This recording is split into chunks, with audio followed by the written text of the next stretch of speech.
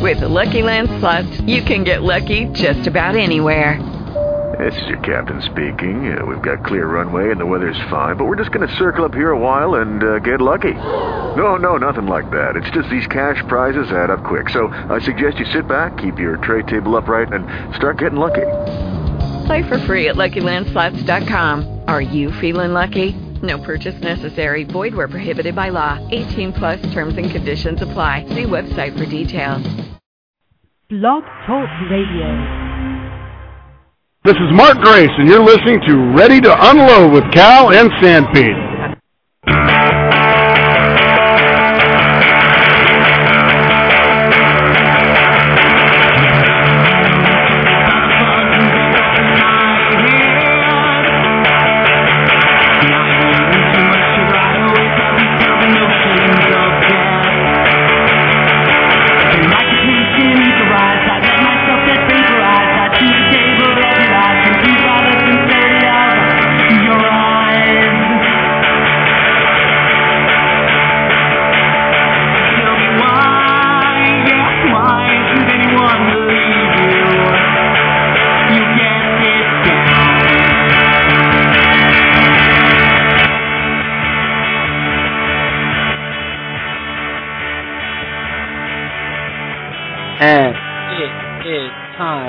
Ready to Unload with Cal and Sanpete. It is Thursday night. It is 9:30 p.m. We are live in Bayside, New York, coming to you from Dumpling Sound Studios 2, the sister to Dumpling Sound Studios. I am Steve Sampietro, one of your hosts for Ready to Unload with Cal and Sanpete. We got a lot of New York sports to talk. We got a lot of regular sports to talk. We got a lot of sports in general to talk. We are live. This is episode 1131, and we are going to talk sports with you, not at you, in just a couple of seconds. The Bishop, Pop Culture PJ, will be joining us to produce the show. And we have a ton to talk about. There's the World Series, there's football, there's basketball and the lockout, there's the teams of our youth. We're going to talk a little bit about those. Were we naive to love them so much? There's a ton to talk about. And the number to call, if you want to call in, is 424-220-1817. We will take your calls tonight. Why not? We are live. It's Thursday night. It's 9:30. It's time for Ready to Unload with Cal and Sanpete. Okay. All right. Welcome to the show. I am one of your hosts, Steve Sampietro, again, coming to you live from Bayside, New York. We're going to be joined by my co-host, Brian Calneva Calpino Caliente Calvi in just a couple of minutes. He is tending to the children. And I wish that was like a euphemism or something like that. It is not. He is taking care of his kids, but he's gonna jump back in here. We don't want the kids to have nightmares. You know what I mean? Because Brian goes downstairs, locks himself in the basement there in Comac on Long Island, does the show from down there. The children are upstairs, can't have it. He's the only guy in the house, can't have it. So Cal will be joining us in a minute. We're going to talk about the World Series, currently underway, and the Cardinals leading that 1-0. They won the first game of the series. Fantastic. This game tonight is a pitcher's duel. It was scoreless going into it's in the top of the 6th there, pitcher's duel, which is rare for these playoffs. I've seen a couple, but we've also seen Tony La Russa use 49 pitches in 12 games. We're going to talk about that and how baseball has changed. We're going to talk a little bit about the NFL and, of course, the Jets. And, of course, Rex Ryan and his huge mouth got in trouble again talking about Norv Turner and the Chargers. And what does it really mean? What is really happening? I know there's a lot of bluster with Rex. This is year 3. We know this.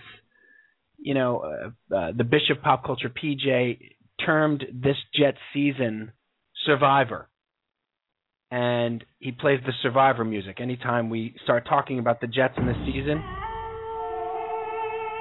Sort of like that. And he's right.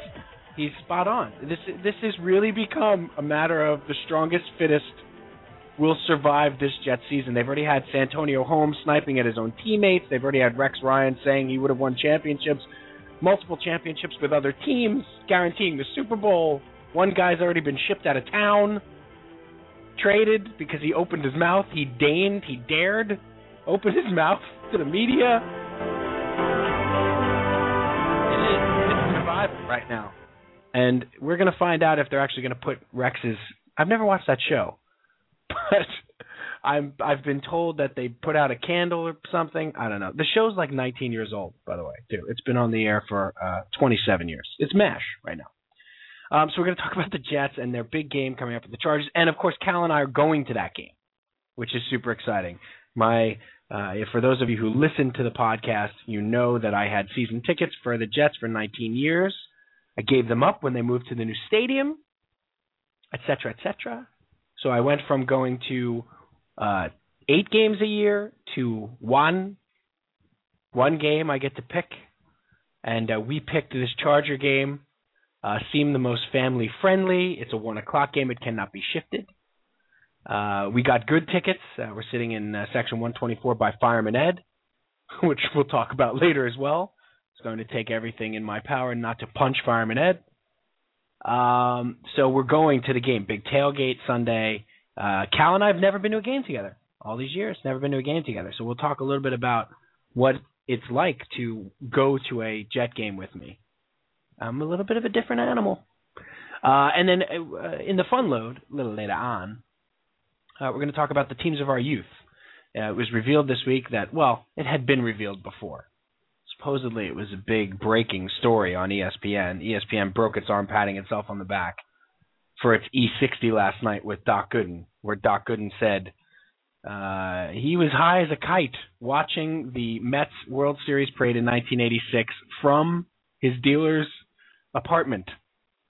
But we knew a lot of this. He had gone on WFAN earlier this year with Boomer and Carton and talked about this. And in the great book, The Bad Guys Won, which is an excellent read, not just for a Met fan, but great read for a baseball fan, because there will never be a team like that again, by Jeff Pearlman, which is 8 years old. And Jeff Pearlman in that book revealed that Dwight Gooden missed the Mets championship parade, their ride down the Canyon of Heroes here in New York, because he was busy with the nose candy.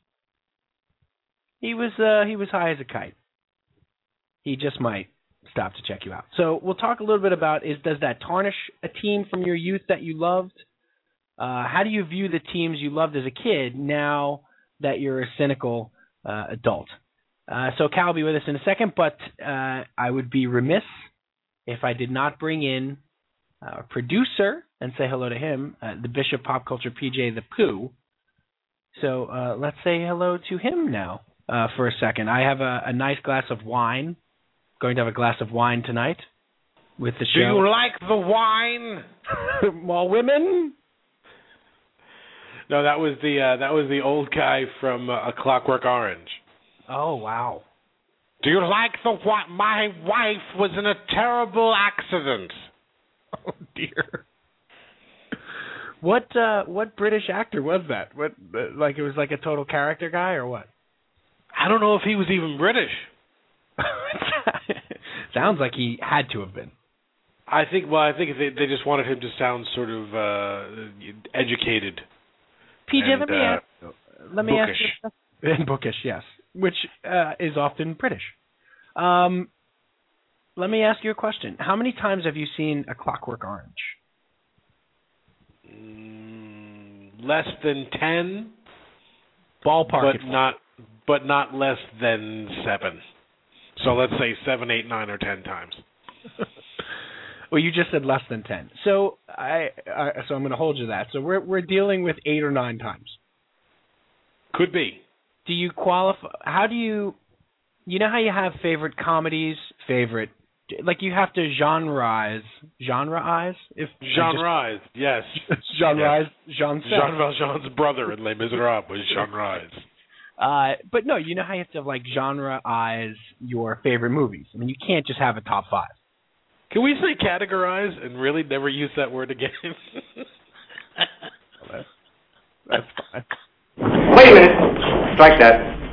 Reverse it. Thank you. Categorize is what you want to know. To categorize what about it? Fine. If you want the show to be all intelligent and stuff, fine. Categorize. Don't you have to categorize your favorite movies, though? You can't just, like, if I said to you tomorrow, give me your top 5 movies of all time.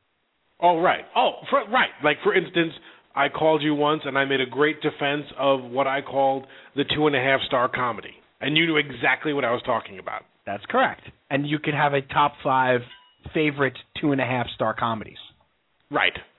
Exactly. Old school. There's one. Exactly. Well, that's what Dodgeball. Old school, Dodgeball. These are what this is built on. Right. Right? So my question to you is, where do you categorize? See how he learns. I still like genre-ize. Fine. It's good for a movie. Okay, so where do you genre-ize? A Clockwork Orange. Boy, this was a long way for me to get to this, but... Okay. Right. Is it a comedy? Is it a black comedy? Is it a 2-hour fantasy? Is fantasy? Is it sci-fi? Is it? Well, I'll give you a category, but you'll probably call it a cop-out. Okay. Kubrickian. See, I'm sorry. Boy, that's dirty pool right there, my friend. But isn't it though? I mean, it makes perfect sense. Yeah. And that could be a genre unto itself, without a doubt. Yeah. Because those movies are confusing and a little bit horrifying and a little bit funny. You're sort of ashamed sometimes at what you're laughing at. Right. What is so give me your top 5 Kubrickian in the Kubrickian genre. 2001 Space Odyssey. This is in order, correct? Oh, wait a minute, back up. Back up. I got to put them in order, least to most favorite, most to least favorite. That's correct. Or whichever I like best with eggs. Which is it? Best to favorite to 5th favorite. Okay. Does that make sense? Yes. Okay. And go. Okay. Keep in mind what's at stake here, PJ. A new Dodge Prius. Wait, no. A Toyota Prius. I'll take the Dodge Prius. I mean, maybe they put the Ram engine in it. That's correct. With the 350 Hemi. Right. That's Prius. And 30 seconds on the clock. Go. All right. Number 1, Full Metal Jacket, simply because I've watched it the most. Okay. 2. Number 2, 2001. Just groundbreaking from every angle. Sure. Okay? Yes. Okay. Number 3, Eyes Wide Shut. People do not like this movie. I asked them to go back and see it again. Divorce yourself from the fact that you hate the stars. Right. And see that is a crazy movie. Crazy. Number 4, The Shining. Which is not always digested well, but when you're in the right mood, it's just perfect. Okay. And 5, Strangelove.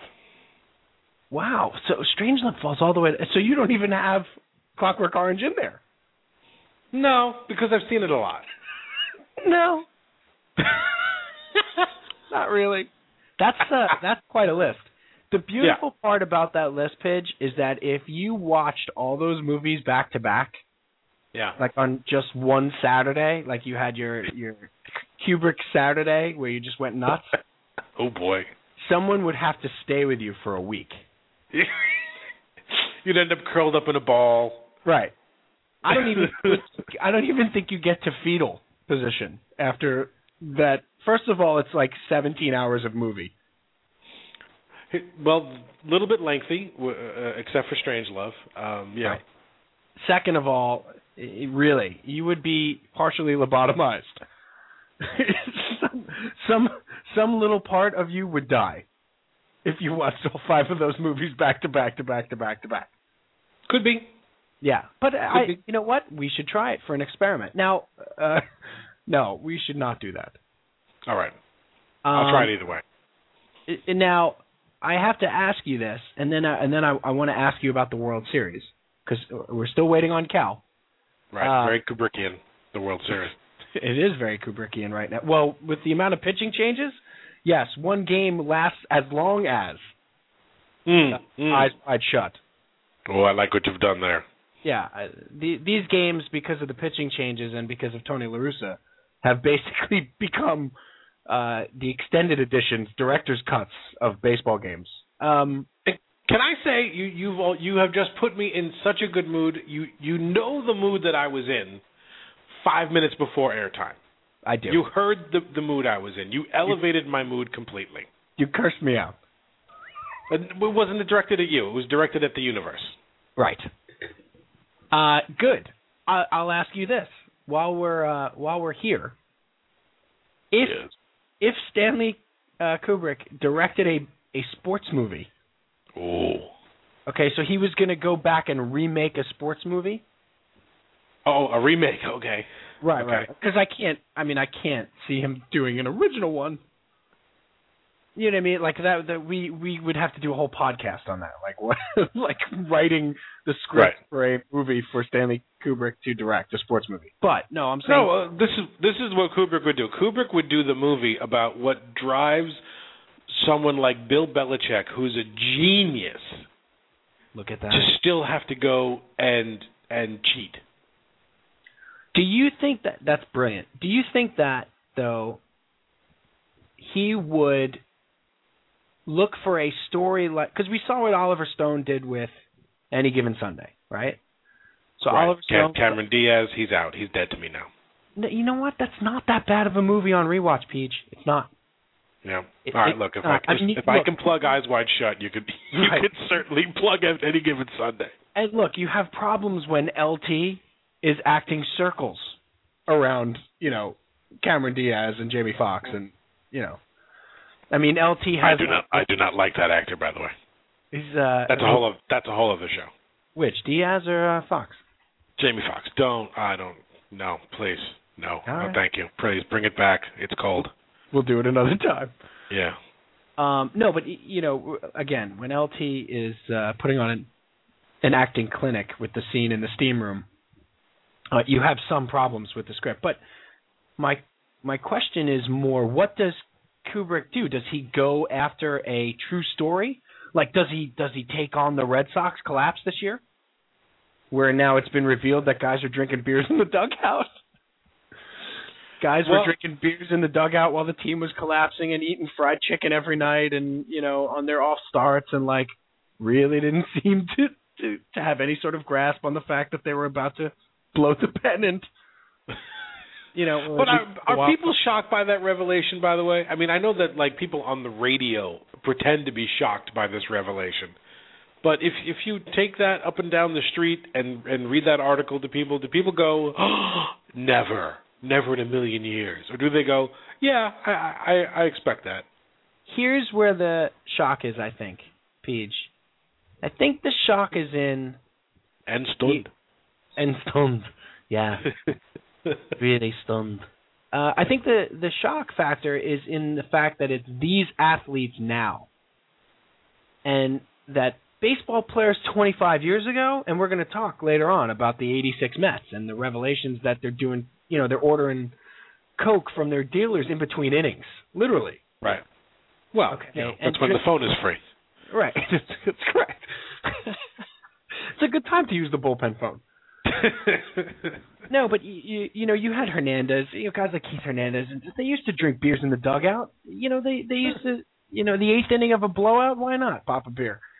I don't think it's expected today of the modern baseball player who's making $16 million a year and is supposed to be a quote-unquote athlete. They've gone from being ball players to being athletes. And baseball is a round year occupation. It's not like these guys have to have other jobs in the off season anymore. These are supposed to be highly conditioned professional athletes who shouldn't really be drinking beers on the bench during a game. I think that is a psychological failing of anybody who's living in modern times when they just assume that we're more advanced now than they were then because this is now and we are us. Right. And then you ask around and you find that, oh, well, okay, we really are just still a bunch of monkeys with better clothes. Well, and the other thing is that these guys are ball players. You know, they're still ball players. They're still human beings. And as one of the players said, John Lester, said, "Hey, look, I was drinking beers in the clubhouse on my off days because he's a pitcher. Drinking beers in the clubhouse on my off days when we were 25 games over 500 and in first place." Yeah. So, you know, is that the reason that we collapsed? I don't think so. But it's just interesting that there's all this shock and awe about ball players. I mean, look, Pete, you can go back to 1999 with the Mets. Okay, 12 years ago. Yeah. And when the Mets were in the playoffs against the Braves, there's much ado made about the fact that Rickey Henderson and Bobby Bonilla were playing cards in the clubhouse and not on the bench watching Game 6 of the NLCS. You know, and the Mets had come back from, I think, like 8-1 down. It was a crazy game. The Mets came back from like 8-1 down, tied it at 8, wound up losing on a walk-off walk. Kenny Rogers. Oh, could it be that the fan base is mystified that the players don't always take it as seriously as they do? Well, it's not even mystified. It's insulted. You're insulted. If you're a Red Sox fan right now, you're insulted. I go to 81 games a year. I spend $10,000 or $8,000 on season tickets. Okay, I watch every game. I DVR it. I read the papers all the time. I'm online. I'm looking at the blogs. I'm doing this, that, and the other thing. And you're drinking beers on the bench? They're not Marines. But they're playing a pastoral game in a park. I'm not saying. If you're disappointed in failings like that, then you're putting too much into it, but including your money. It's right though, Pete. I'm not saying it's right, but I am saying, can't you see that mentality from the guy who only makes $50,000-$60,000 a year and spends $8,000 of it on going to games at Fenway Park, and buys all the jerseys and the all the merchandising and stuff, and he's got his kids decked out in the Red Sox stuff, and he bleeds for this team, and to find out that your guys don't take it seriously, and it is their job. I know they're not Marines, but it's their job. Hey, I know guys who drink at work and they still take their job seriously. Yeah, they're in bands. They're in television. Even worse.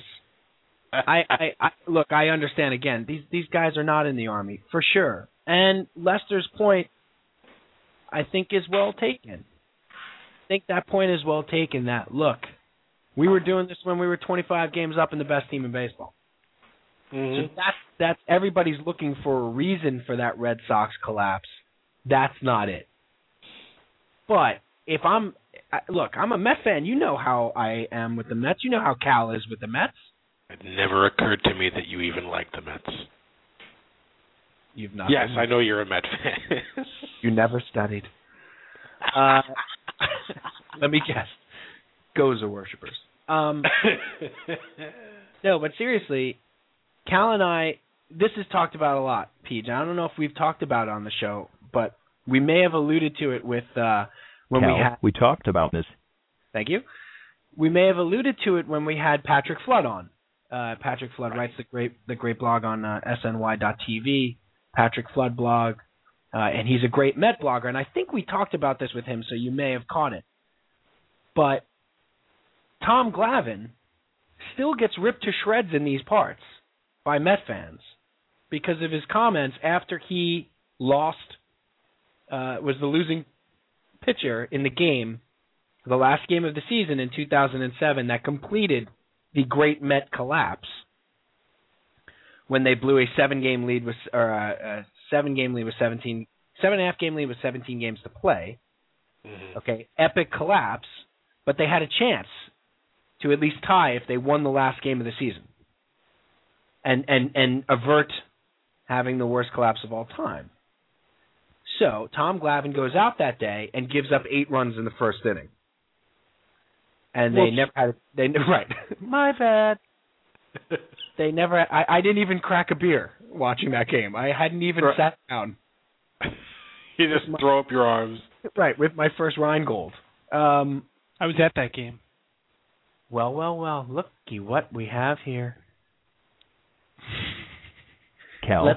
Let's welcome him into the show and into the conversation. Cal, welcome to the show. I'm just trying to kind of slide in, as if I've been here all along. Brian, you know what I'm going to say, though. You know I'm going to talk about Tom Glavine's comments after that game. And Met fans still rip him to shreds for this, PJ. And he was right. What he said was right. It's not the end of the world. That's right. But baseball fans and Met fans, I should say, wanted him to be devastated.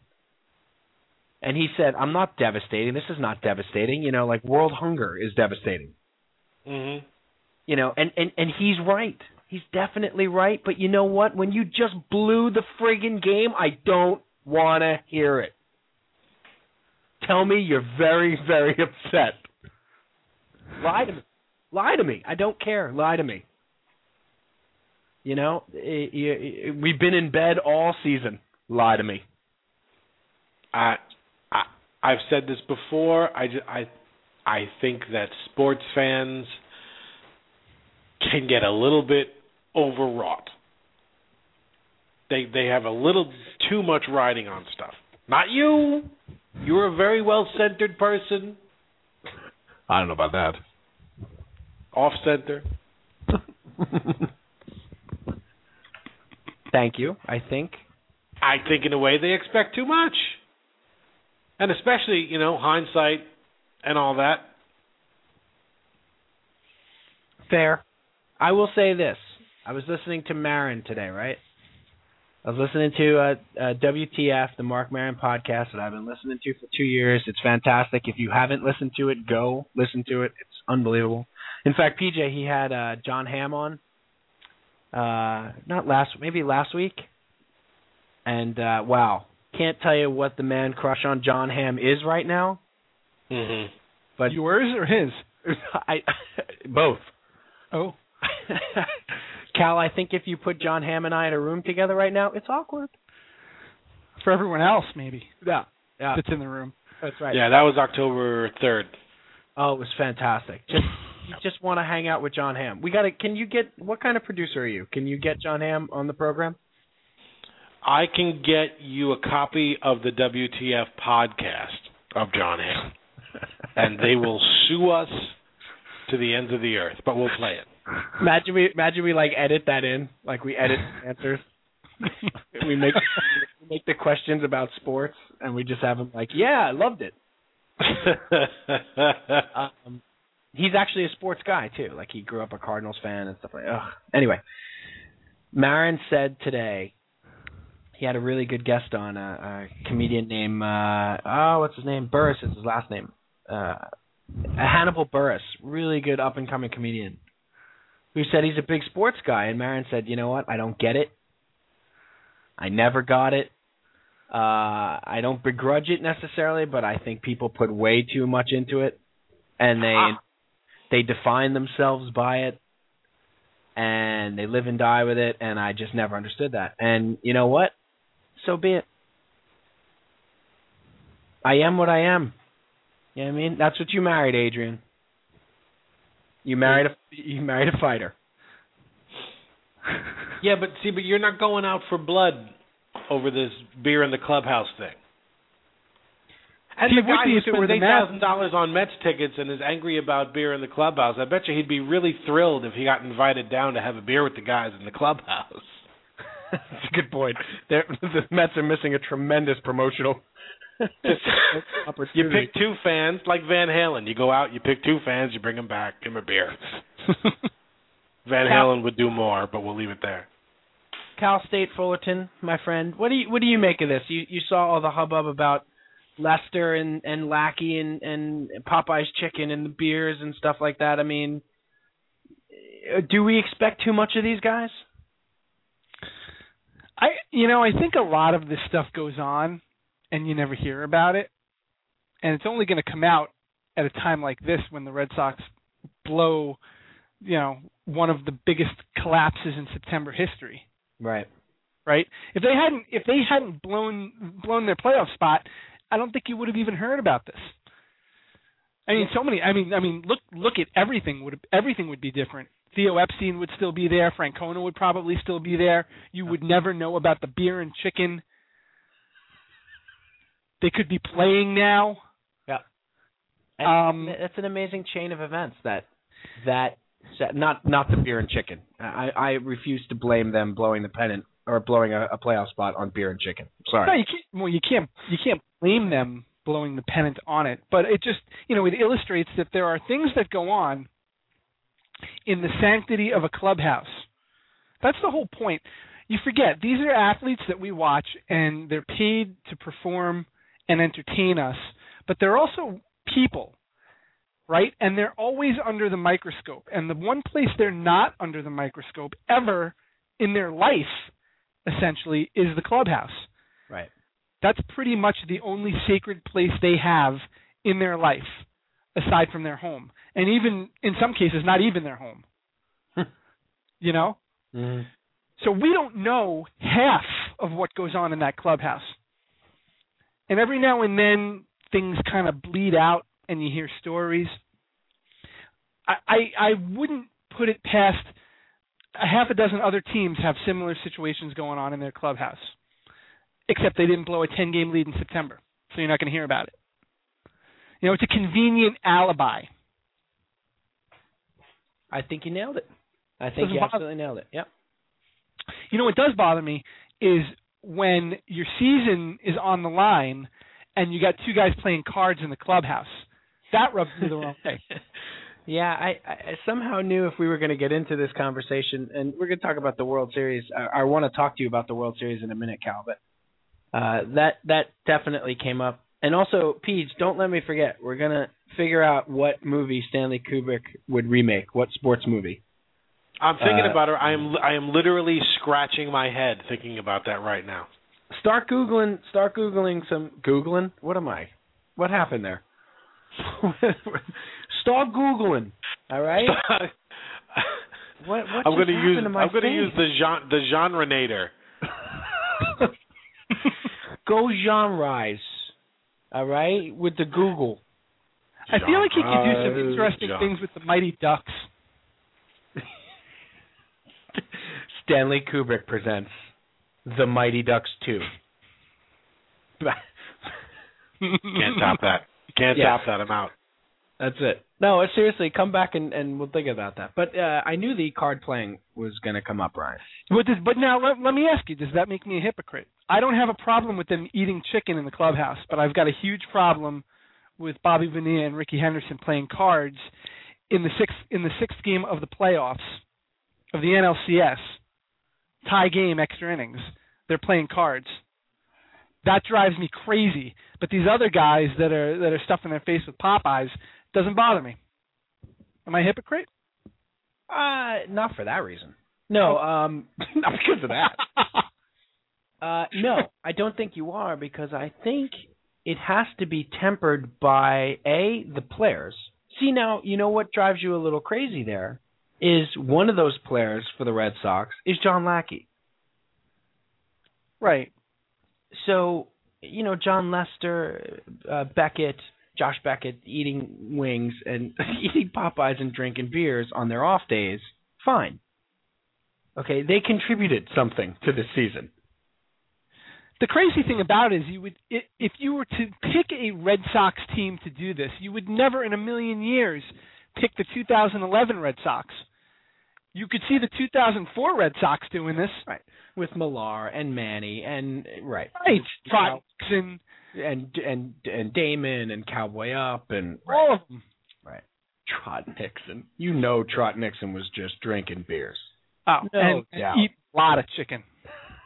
No, but the Bonilla Henderson incident bothers me more because it's the playoffs, but it always bothered me more because of who it was.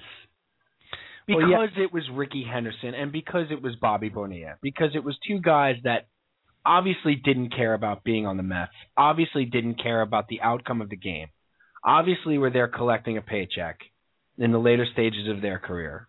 And that bothered me more. I mean, look, you don't have to bleed or live and die the way I do. Okay, I don't expect this of those guys. It's nice when it's there. It's nice when it's David Wright, and he seems to care about being a Met as much as I care about the Mets. Okay, but I am not naive enough to think, and we're going to talk about naivete a little later in the fun load. I'm not naive enough to think that every guy feels that way. But there's a significant difference, Cal. No, you're not a hypocrite. There's a significant difference between doing something they did all season. Like I said, they did it when they were 25 games up and the best team in baseball too. Right. Now, should it have stopped when the going's bad? Well, maybe they thought it was their good luck charm. Who knows? I always drink 12 beers on my off day. I mean, I drink 6 beers on the second day between starts and 12 on the third. On my throw day, it's only three beers. That's right. When I throw, they're 22s, but still. Oh yeah, sure. That's it. I don't think so. It's just, but that's a very good point, though, that it has to do with the individual involved, because John Lackey is much maligned by the Boston faithful. Well, yeah. He's of questionable character. Right, and rightfully so. He's also a guy who called out his teammates, who bitched and moaned about the fielding behind him. Are you serious? You pitched with 6.5 ERA. Like, him doing it is unacceptable if I'm a Red Sox fan. Unacceptable. But anyway, listen, the World Series, Cal, this game tonight is pretty fascinating. It completely destroyed what I was going to talk about. What? How there's so many pitching changes and the games take 4 hours and... I was going to talk... Oh, we just have a run on the board. We do. The Cardinals just scored in the bottom of the 7th off Alex Ogando. Alexi Ogando, and you know who it was? Was it Alberto Jose Ogando? It was not. The guy that drove in the run? Yachty. No, it's the new Mr. October. It's the flavor of the month. The Craig kid. Alan Craig. And he drove in freeze. So Alan Craig is welcome to the party, Alan Craig. My goodness. Well, it's 1-0 in the bottom of the 7th in this complete pitcher's duel. Mm-hmm. But here I had a couple of questions for you, Cal. I jotted down some notes about the World Series and the playoffs in general. Okay. So did you really jotted them down? I did. Did you jot them down, or did you like make a BlackBerry note? I actually typed them in the WordPad. Oh, okay, good. Yeah. I thought maybe, I don't know if you went old school with like memo pad and pencil. No. Okay. I did not go legal paper, legal pad, and leaf in a binder. That's right. I did not go in a marble notebook. I am the former lead singer of a grunge band, though, so I had several marble notebooks. In fact, when I first joined the band with PJ, I was given one at the first rehearsal. Standard issue with a flannel shirt. That's correct.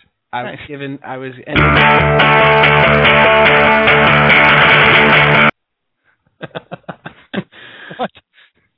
For that band. Yes. Oh, PJ asked me to join the band. They were not a grunge band by any means. No. They were already an established, really good band, and I decided they were going to be a grunge band, whether they liked it or not. That's always the new guy deciding the direction of the band. That's right. And I showed up at the first rehearsal, and with my, my shorts, my khaki shorts, and it was like 25 degrees, and my like overcoat and my copy of On the Road. in my pocket. Folded up that I had been reading on the subway, and of course my marble notebook. Right, so I could write down lyrics. And the picture is just so vivid too. Yeah. I also probably, and PJ can probably confirm this, probably had my own bottle of wine. Traveled with my own bottle of red. Oh boy. That's a time ago. Yeah. So I actually typed these up on the little netbook. And no, but you actually sent us out to get you wine. You got there, and because it wasn't any like ego move or anything. You were just a little bit late, and you were like, God, I could warm up better if I just had a little wine. And PJ, so we sent Pat out to the store, and he came back with 2 bottles of red. PJ, was this the first day that he showed up? This was that was the first day in the recording studio. When Steve joined, we had a recording studio date already on the calendar. So we had about 9 days before we were going in. Oh boy! So he was really nervous the whole time. I drank a lot of red wine. Yeah. Yeah, there's some late takes from some songs from that session that not audible. Anyway, so 49 pitching changes, right? Tony La Russa has made 49 pitching changes. I went in and yesterday Chris Carpenter pitched into the 6th inning, or got more than 15 outs. He was the first pitcher since Chris Carpenter in Game 5 of the NLDS to get the first Cardinal starter to get more than 15 outs. Okay. Has the model changed? Now, I went back and I looked at the 2009 World Series, the 2010 World Series, and looked at some of the box scores, and a number of those games, like Game 1 last year of the Giants and Rangers, was like an 11-7 game that Lincecum started, and San Francisco used 7 pitchers to get the win. And Lincecum started the game. Okay, now there were some other really well-pitched games in that World Series. Baumgartner went 7 1/3. They won another game where Sanchez only pitched like 4 2/3. And it was all bullpens. So now we've always joked that Tony La Russa reinvented the game, right? Mm-hmm. He invented the game. Right. He didn't reinvent it. Right. That he, Tim McCarver, and Bobby Valentine got together, had some wings at Valentine's. At Bobby's restaurant. Connecticut. Then went to an undisclosed cabin. A cabin in an undisclosed location. I think it was Socrates, upstate New York. I don't know. They were in Connecticut. They might have driven down to throw off the scent. It's like in The Godfather when they're going to the restaurant and they sit around on the bridge. You would never have expected that. That's true. And McCarver said, "We're going to Jersey," and then they spun the thing around on the bridge. So, but La Russa's not the only guy doing this. No. He's just the best at it. Yeah. So my first question to you is this good for baseball? The specialization has gotten to a point where the Cardinals are in the World Series this year, and the Phillies are home. And the Phillies have 4 of the best starters. You could say 4 of the best 20 starters in baseball, probably. Is that fair?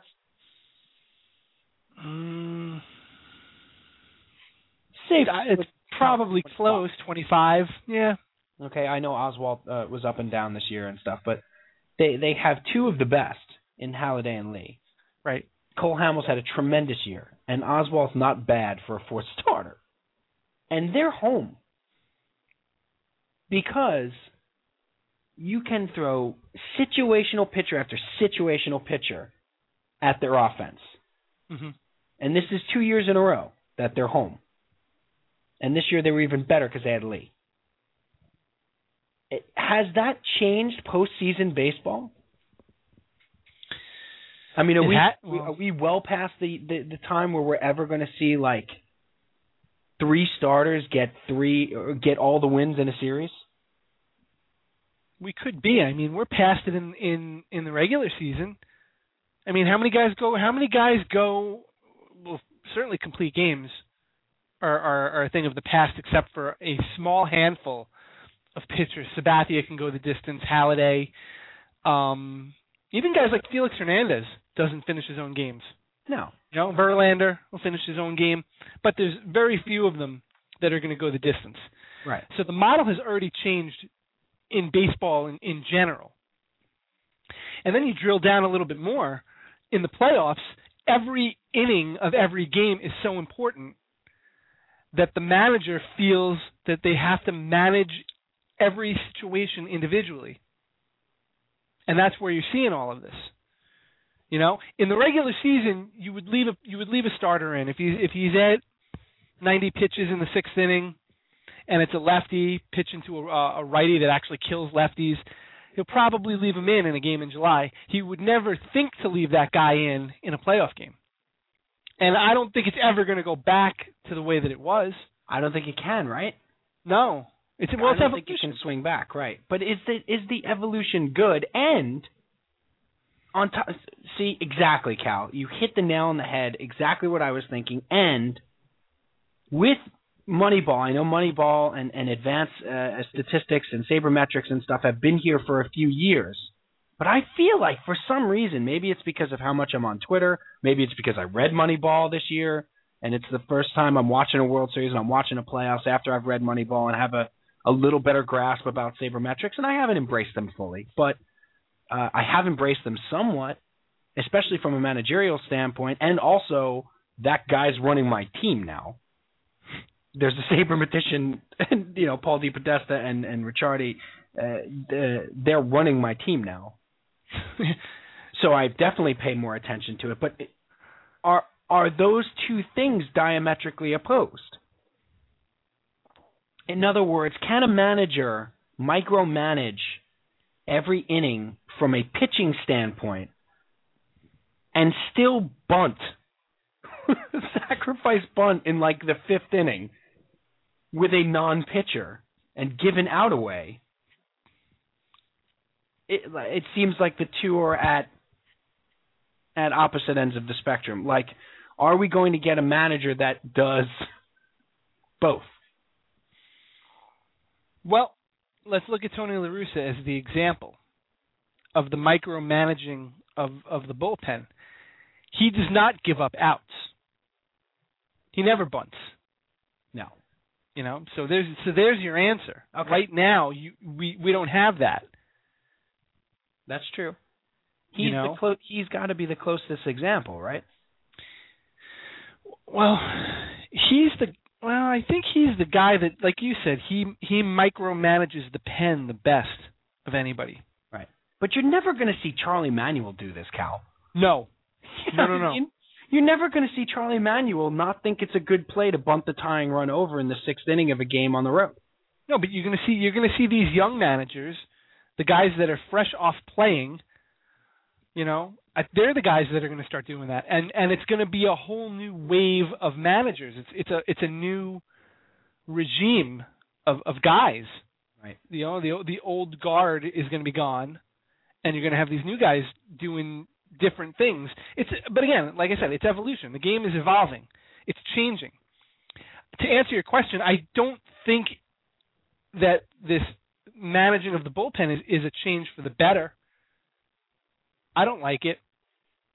I think what you're doing is you are teaching pitchers to be super specialized from an early age. But on the flip side, and I always got an opposite here. I always, because I can't take a stand. Very wishy-washy. No. Go ahead. I am. All right. But that's a personal problem. That's another therapy session. We'll get that's to that for the cows. another time. Yeah.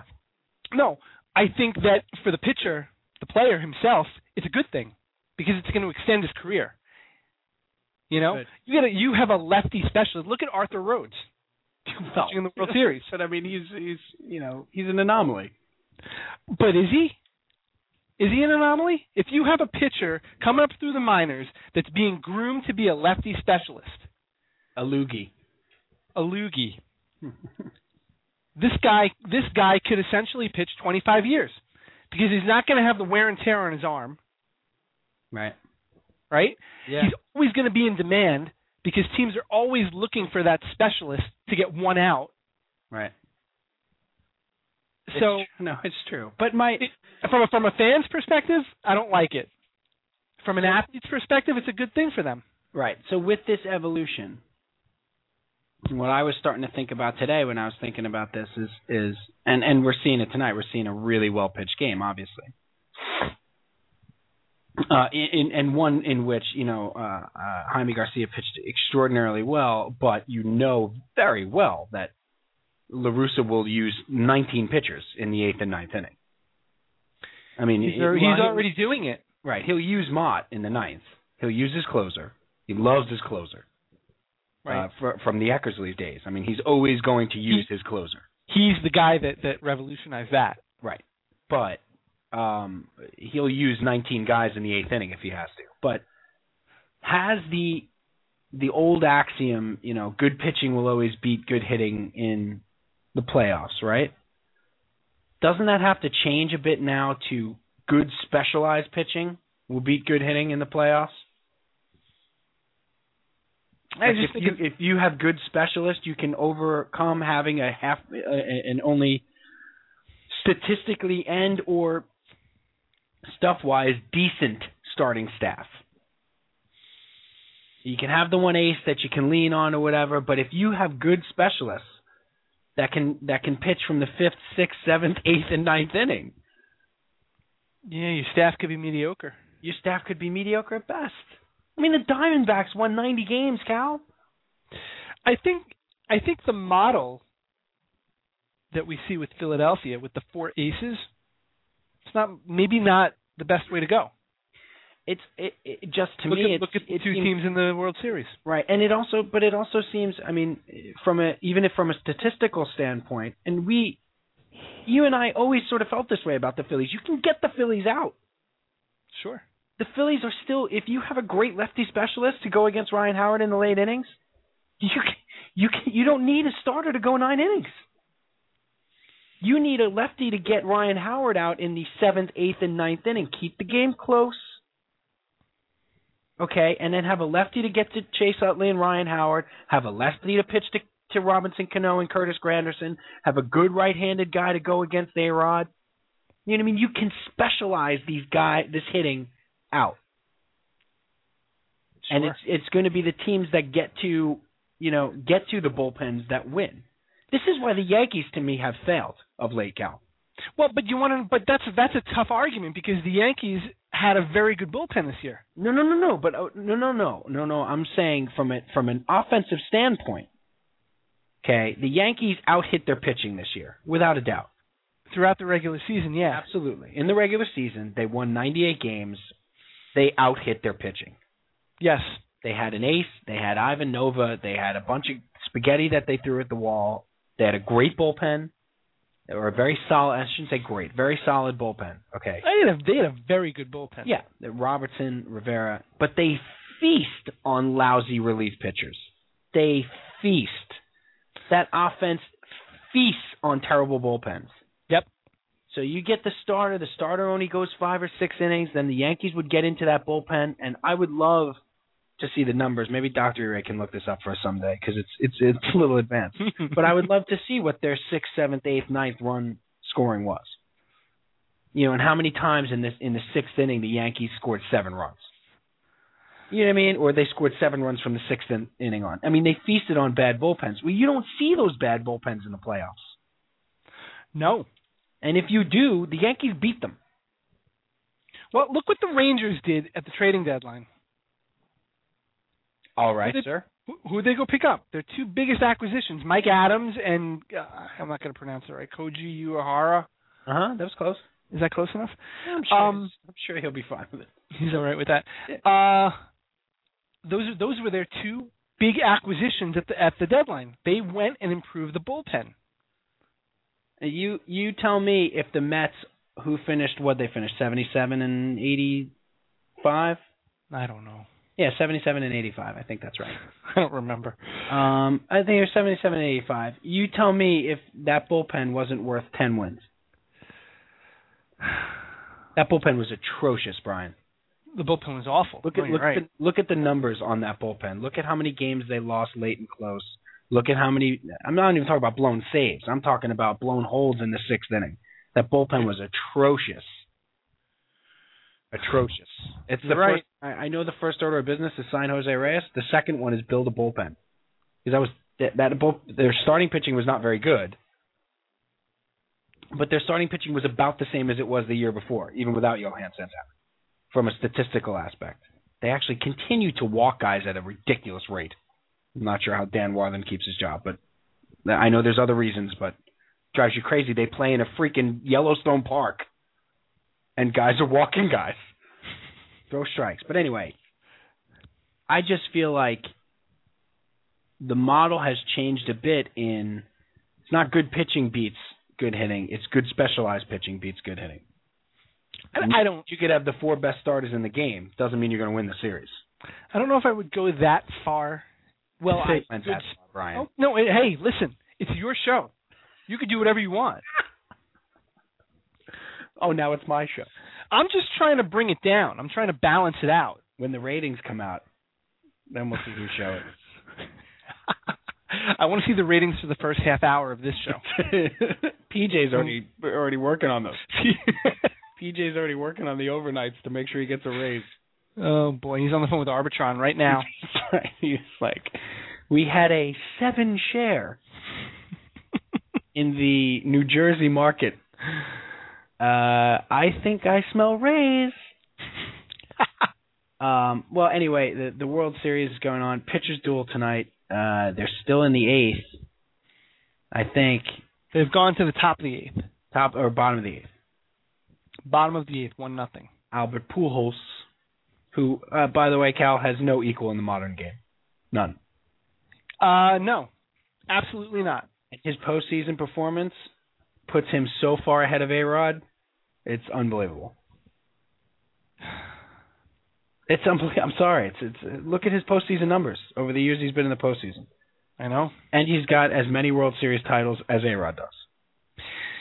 Yeah, and it's crazy how on an off year he batted. What did he bat? 299? No. Didn't he hit like 325 this year? Oh, he hit 325, but he had 29 homers and 99 RBIs. So it's the first year in his career that he didn't go 330-100. Right. And he missed it by 1 homer and 1 RBI. And he was playing with like a broken wrist. And he missed 3 weeks when any mortal player would have missed about 8. He had like a bruised spleen, plantar fasciitis, and a broken wrist. I think he had turf toe also. He might have even had a little of the melancholia. I'm not. And he went in for elective Tommy John surgery. Just for fun. Just for fun. Just degree of difficulty. So anyway. That being said, I hate him. I don't like the guy. Right. Of course not. Hate his guts. I don't like him. Don't even respect him. No, I respect the hell out of him. I don't care about the guy. So will you watch the rest of the World Series? That's been a big thing. Like, it's not getting a good number, and it's 2 teams that nobody's... I mean, I hate the Cardinals. Let's be honest. I mean, who are we kidding? You can't be a Met fan and not. Yeah, I mean, the wounds from 85 run pretty deep. Oh, it's more than just 85. 87... 85 basically does it for me, though. You know why? Because that team should have won in 85. They won like 98 games and didn't win the division. Yeah, 85 is tough. Did that team win 100 games? Who? The Mets? Yeah. They did not. They won 97 or 98. Oh. You're going to make me look it up, aren't you? 98. They won 98 games. Okay. And the Cardinals, won 100, 101?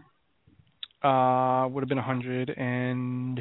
Because they came down to that last series of the year, or that last series between each other at Busch in 85, and the Mets won Game 1 on that monstrous Strawberry home run. And they needed to sweep to tie. They needed to sweep to tie. They came in at 2.5 out. They came in at 3 out. Was it 3? Yeah. Was it a 3? And then sweep would have tied them. That's right. They needed the 3. Hojo hit the home run in like the 15th inning of one of those games, didn't he? 11th inning. Yeah. Right. 15th. That was how old I am. That was the series that Strawberry hit the ball off the clock too. Yes. Right. They won the first 2 games. They lost the 3rd game. Correct. Darling pitched a gem, I feel like, in the first game. I think Gooden actually lost the 3rd game. No, he couldn't. 4 losses on the season. 24-4. He was 24-4 with a 1.53 ERA, and high as a kite, apparently. 98 and 64. Okay. That year. And the Cardinals. The Cardinals were better. I'll tell you. No, hold on. Well, I hate the 101 and 61. 101 and 61. Yeah.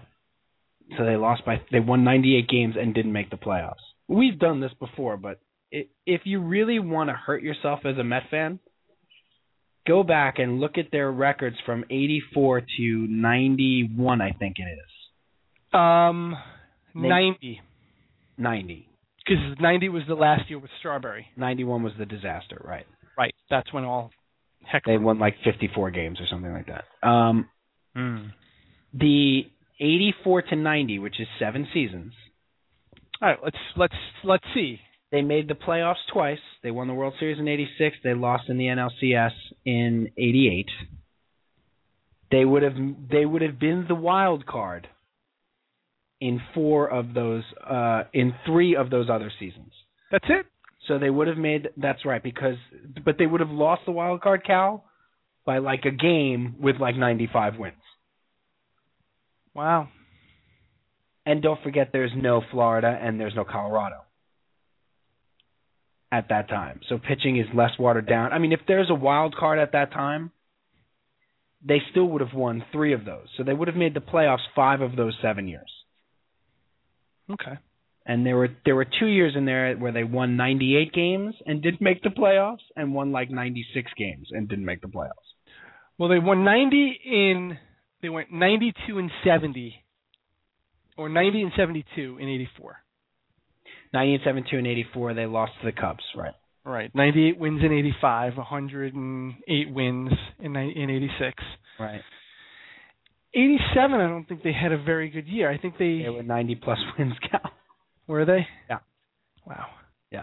I did it one day just to torture myself. Oh, okay. And it's torture. Well, listen, I want to talk about football, though, buddy. Okay. Because Rex Ryan, it's just good times. Why? All right, I have 2 things here that I want to ask you about. Okay. The first is, why did that Jet win against the Dolphins feel like a loss? Now, we've talked about this a little bit already. But was there any way that game was going to feel good unless they won 48-0 and set a record for offensive proficiency? No. Okay. They were kind of in a no-win situation, I think. Right. Do you think that the Dolphins quit in that game? In the second half? I've heard it said all over town that the Dolphins quit in that game in the second half. And so you should take even less from this Jet victory. And that they've quit on Tony Sparano. Tony Soprano. Tony Soprano. Tony Gabagool. They quit on all of them. That's right. It's tough. It's real tough to say a team quit. Okay. You got to be very careful with that. I don't think that they put maximum effort. That's a kind way of saying it. Into the second half of that game. You're so diplomatic. What are you, running for office down in Miami? People of Miami. Right, I'm running on the Andrew Luck platform.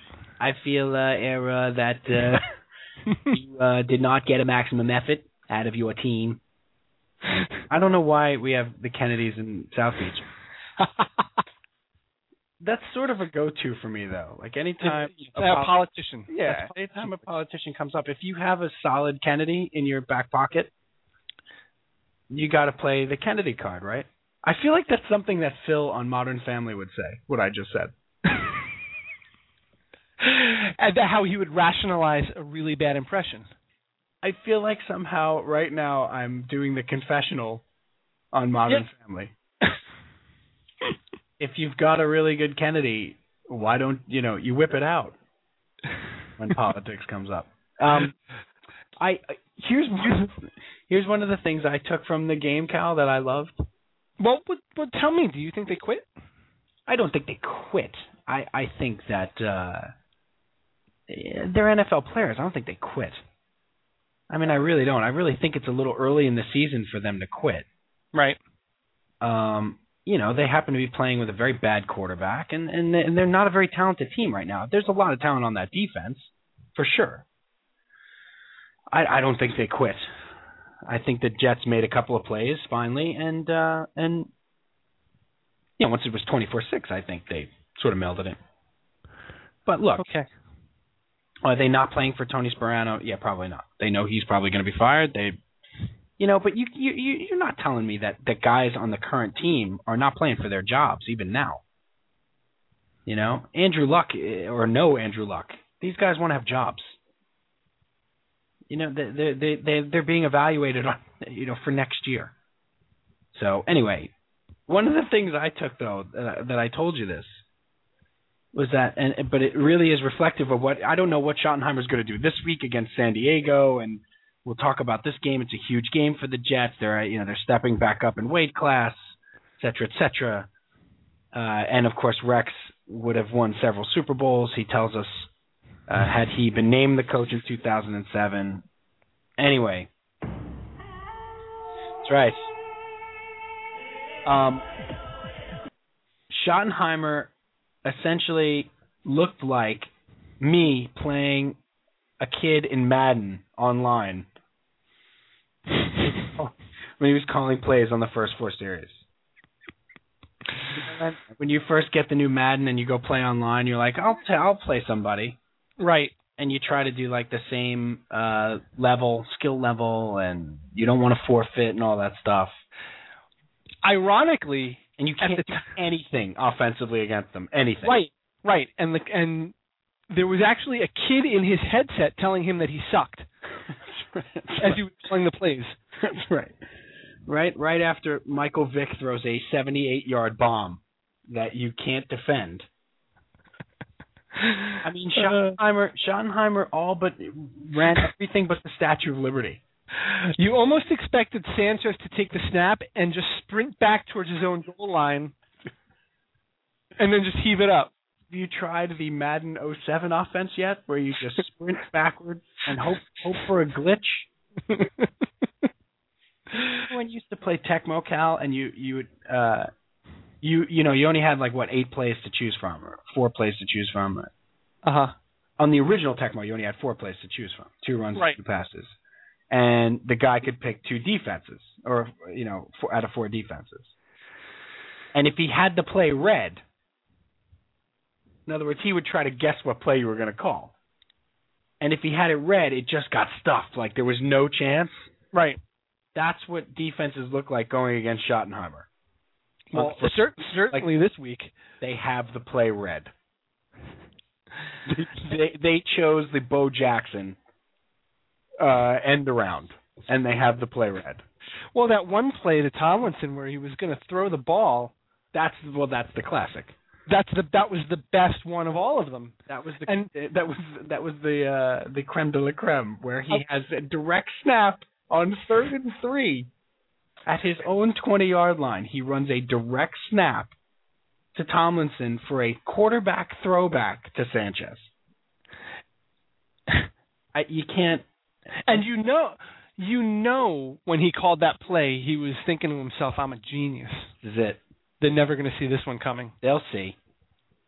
I'll show them all. Can't tell you how well this worked on the practice field with no defenders. Sanchez was wide open. I don't understand it. Sanchez was wide open. I don't get it. It was embarrassing. It really, I was embarrassed for him. Then he calls the hurry up. They come out in the next series and hurry up and go 3 and out. It's like he had a literal bag of plays that he just dumped on the table. All right, let's go. What do you think? Let's just try it. And, of course, it took a busted play for the offense to get going. I know. And there you go. Well, anyway, Rex Ryan came out this week and said, with his usual bluster. Now, you and I disagreed about this. We were texting a little bit with Dr. Ire Stat. He's making proclamations. Yeah. I thought, I don't feel like the comments are defensible, Cal. I think I said that. Right. And I think he said that today. I listened to his press conference. He backtracked and apologized. Apologized, knew he said something stupid. I think the way he handled it today was good. Right. Well, he handled it, he knew, and not only that, Norv Turner, of all people, stung him back with the great line about, would those rings be with the rings you got from your guarantees the last 2 years? Which is a great line, and Rex mentioned it twice. Right. That he got him back good. But I never expect that from Norv Turner. Right. No, you don't expect anything from Norv Turner. If they had hired me, I would have won 2 Super Bowls by now. Yeah, well, you are. Good one, Norv. Good one. Now he was good. Well, your brain has a hard candy shell. That's what I expect out of Norv Turner. But Cal, this does the job. Does it? No one's talking about the offense again. No one's talking about Santonio Holmes calling out his own teammates. Nobody's talking about them sniping at each other. Yeah, the articles written today were like, oh, the Jets have a thin skin, and they sure can talk, and Rex was at it again, and it does the job. The pressure is off the team. Again. Now, I don't think he did it on purpose in this particular instance. 90% of the time, he does. And this is why I like this team coming into this game this week. They play better. Cal, I want you to know how close we're going to be sitting to that guy, by the way. Yeah, I know. Our tickets for this Sunday are in section 124. I think we're about 20 rows behind him. Do we want to reveal that? You know what? We should reveal it now on the air before I hurt him. Because if I have to see one more commercial or hear Fireman Ed here to tell you, number one Jet fan, here to tell you about... Dude, you were a Cowboy fan until you were 15. Okay? Dolphin fan. And a Dolphin fan. Okay? We know people who grew up with you. Stop it. Big Green is going all the way to number one, baby. If you're a local business, Cal, are you really seeking out Fireman Ed to do a radio spot for you? Fireman Ed is doing a series of radio spots for a local, what is it, a car dealer or something? Yeah. Really? Do you think he has an agent? And he definitely has an agent. In fact, he does, right? When we were watching the game on Monday night, Nello speculated that he must have a new agent because he's everywhere. Right. He did the opening for Monday Night Football, which was a mockery, turned into a sham. They've turned a sham into a mockery. That was embarrassing. That's what I wanted to get to, Bri. More about the Rex Ryan comments. Okay. Is it embarrassing to be a Jet fan right now? A little bit. You feel like it is? A little bit. Why? I don't know. It's not. Well, you know what it is? Embarrassing is the wrong word. I'm tired of having to defend him or defend myself as a Jet fan. Why do you feel the need to defend him? Well, I did. The first couple of years I defended him. It was always what a buffoon. He opened his mouth again and he said something stupid, and it was always, but he's not saying anything bad about the other team. Right. That was always, we always had that to hang our hat on, was that everything that he said was designed to pump his own team up. Yeah. And it came across as bluster and braggadocio, but it wasn't. I think those are the name of his fists, by the way. bluster and braggadocio. You want to get a little bluster and a little braggadocio. Go on. I'm sorry. Oh God. But you can't defend it anymore. Yeah, it's tough to defend, and it's really hard to defend when they're playing so poorly. See, I don't feel the need to defend it anymore. So what do you do? I don't. What do you do? My pat line these days is, why does it bother you so much? Who cares? Oh, well, they should win something before they talk. Okay. Probably. I mean, okay. Why does it bother you so much? That's true, because wouldn't if you respond like that, wouldn't that essentially end it?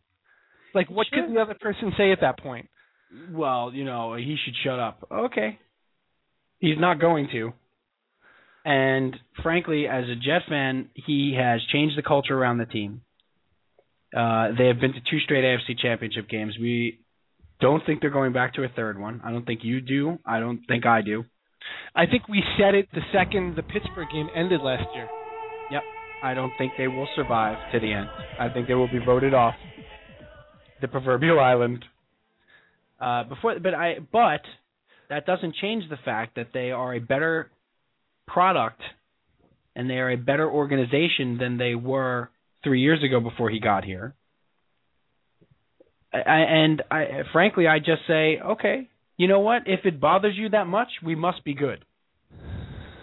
The Jets must be good if it bothers you that much, because nobody gives a crap about a big mouth on a lousy team. Well, everybody hates the Cowboys, whether they're good or bad. But that's a national treasure. That's an inalienable right of being an American.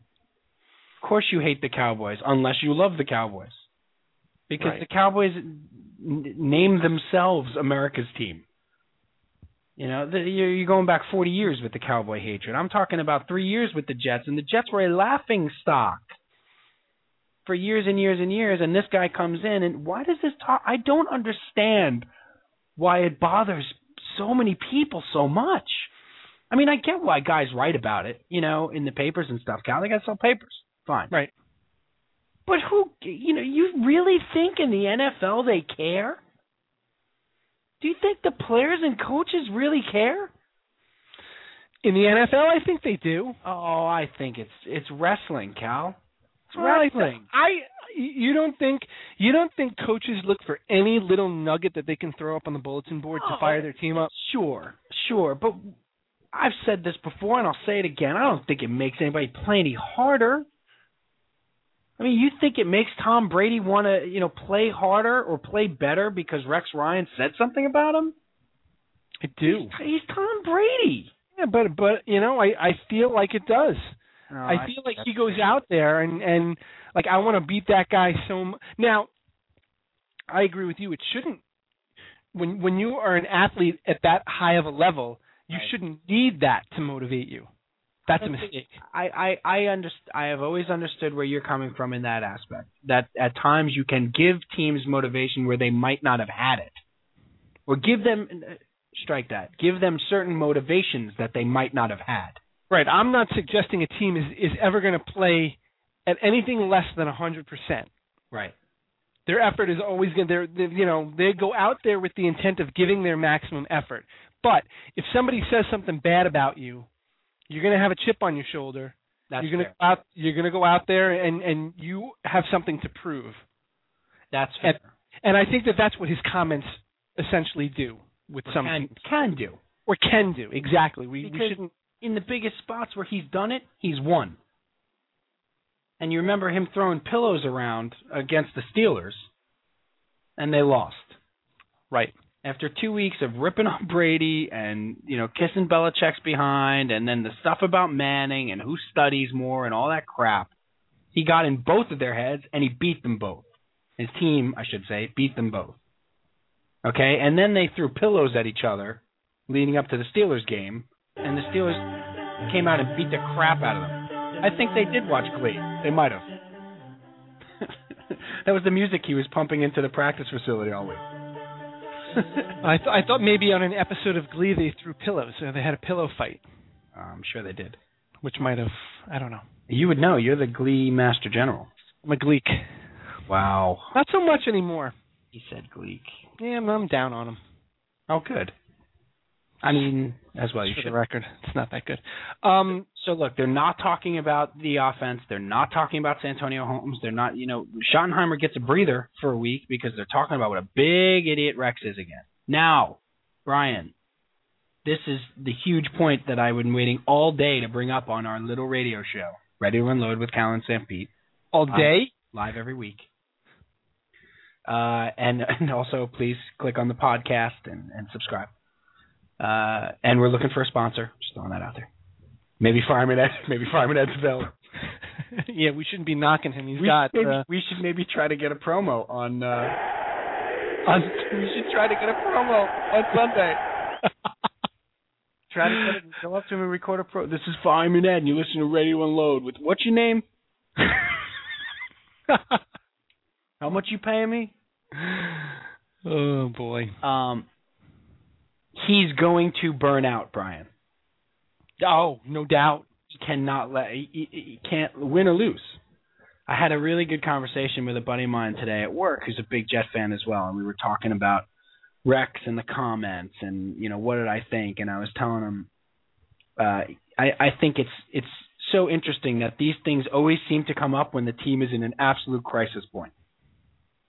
Yes. The 45-3 shellacking or whatever, he said something stupid about the Patriots. I can't wait to play them again, and wish we could play them in the parking lot right now, and whatever. It always seems to come up at the team's biggest crisis point, and all of a sudden you're not paying attention to the team anymore. You're paying attention to him. And I said, but he's going to burn out. Win or lose, you can only do this for so long. And it occurred to me who the comparison is. He's John Madden. I mean, we've seen this guy before. It's tough. We weren't around for Madden. Oh, we were, but we don't remember him. But Cal, read all about it. Yeah, but did Madden was Madden like this? A tapered example. Yeah. Had there been media outlets and blogs and Twitter and all this stuff, you think for a second John Madden wouldn't have guaranteed a Super Bowl? I mean, you think that John Madden, I feel like, was like Rex Light. And in the way that he wanted to win, and in the way that he treated the Raiders' job as if it was the greatest job in the world, and the fact that he won but he burnt out, and then he went on to become the greatest football commentator of all time. I mean, I think there's a really good parallel here, where you could see Rex maybe coach this team a maximum of 6 years, and hopefully win a Super Bowl, and then get out.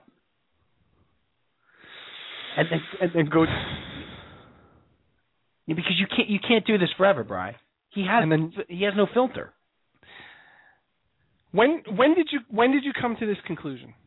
Today, about 2:15. Really? That's right. See, this is something that It was before lunch. Okay. Before lunch. It's not like you ate something and you had to wait a minute. I had Chinese and all the MSG. That's what it was. It was the Kung Pao. Yep. How come every time when you refer to somebody eating Chinese, it always has to be Kung Pao? Or General Tso's. Or General Tso's, yeah. I'm going with one of those. Now, how do you pronounce that? General Tsao. See, so do I, but I've been told I was wrong. General Tso. I used to say General Tao's. General Tsao. I used to say General Tao's like TAO. General Tao. Oh, boy, that's not right. I served under General Tso. This is. I like a good General Tso's chicken. Yeah, too spicy. Yeah, you don't like the spicy? I'm not. I'm the worst person to talk to about spicy. So essentially, Calpino. When I call you that, not so much. It's ironic, is what it is. Oh, I see. So without even knowing it, you've done. What's your standard Chinese order? What do you got? Chinese order, I go with a chicken lo mein. Nice. I like a nice beef with peppers and tomatoes. Over a little white rice. That's like... That's not Chinese. That's not Chinese to me. It's pepper steak. It's like sausage and peppers. I know. And peppers. That's like Italian. That's exactly. Yeah. No, I like lo mein. I'll go lo mein. I'll go. You a dumpling guy? Nah, not so much. Wow. My wife is. Is she really? Loves the dumplings. Does she go for sushi, Cal? She loves sushi too. How about you? Not so much. I do not eat sushi. You neither, right? Nope. Do not. She'll order sushi for herself. Dinner. Right. And you know. What are you gonna have? No. She's wonderful. She'll make us dinner. Oh. And then we'll order sushi for herself. Really? Yeah. I did not see that coming. Yeah, she's surprising that way. That's an excellent job there. But anyway, getting back to the burnout that Rex Ryan will be. Yeah, so my point here was that this is not something that just smacked me in the face. This is something I thought about in year one. Burnout? Yeah, it's surprising that you didn't think about it. Now, remember, I come to the Jets with a different perspective. You know, this whole late in life transition. That's true. To a Jet fan. Right. That's what the transition is. Yes, right. Not Chaz Bono, right. Be clear. Right. Although I love Glee. I don't know. It's not that I just came to the conclusion about the burnout, but the Madden comparison just came to me. That's a really good comparison. I hadn't considered that. That I could see him winning a Super Bowl, coming back the next year, not getting back there, and walking away because it's too much. I think it's too much. Plus, he's eventually going to say something that's going to get him run out of the league. Yeah, I know. You know. I know. But the thing with he struck me from the very beginning as a crash and burn type guy. Yeah, he is high octane without a doubt. He's heavy duty risk. There's a million cliches I can come up with here, but he definitely is a shooting star.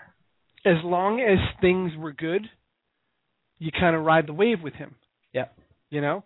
But when things got bad, I was never under the impression that he could handle it when things got bad. Well, and the shtick doesn't work if things go bad. No, but you know what? It's not shtick with him. No, this you're is right. him. This You're is right. You know, he when you can tell when he lays it on thick, and that's where the shtick comes in, when he's really laying it on. But this is him. Yep. No, you're right. You're right. And for better or for worse. For better or for worse. And as I said, I've become sort of accustomed to not going on the defensive immediately with him, or being a Jet fan right now or whatever. You know, they've had a lot of success the last 2 years. They were 9-7, made it to the AFC Championship game. They were 11-5, made it to the AFC Championship game. I thought they'd take a step even further this year. I could see them going 12-4 or 13-3. I thought they were going to be a very good team. They're not. They're not a very good team. They have a huge game this Sunday. I'm not sure that they can overcome the shortcomings of their offensive coordinator. I'm not sure that the quarterback is going to be skilled enough to overcome the shortcomings of the offensive coordinator. I don't know if he can outthrow the unimaginative and lack of the way to attack a defense that Brian Schottenheimer brings to the table right now. I don't know if he can outplay that. And the defense is not as good as it's supposed to be. Now, I think that defense is going to be better than last year's for a couple of reasons. One, I think that if it stays intact and healthy, I think Muhammad Wilkerson is an upgrade over Ellis. I think, and that will bear itself out towards the end of the season as the season goes on and he learns the speed of the game. You saw Kendrick Ellis playing this week for the first time. He's finally in game shape. He's finally picked up the playbook. He had two very big plays. I think he's an upgrade at that tackle position. I think that, believe it or not, Jamal Westerman is an upgrade over Brian Thomas. You think? I think he is, only because he's small. But the pass rushing ability that he brings that Brian Thomas doesn't. Well, and maybe backing at that position. Well, and Maben too. I think Aaron Maben brings and a having look. Maben, absolutely. But I think that's almost like I think that defense can be very, very good again. I really do. Well, and you also have a full year of a healthy Revis. Full year healthy Revis hopefully continues, knock on wood. You hopefully have Jim Leonard for the whole year. Right. To stay back there. Eric Smith. There's good enough players there. I feel like Wilson is a better player this year out of the slot and is playing better. Look, Sunday's a huge game.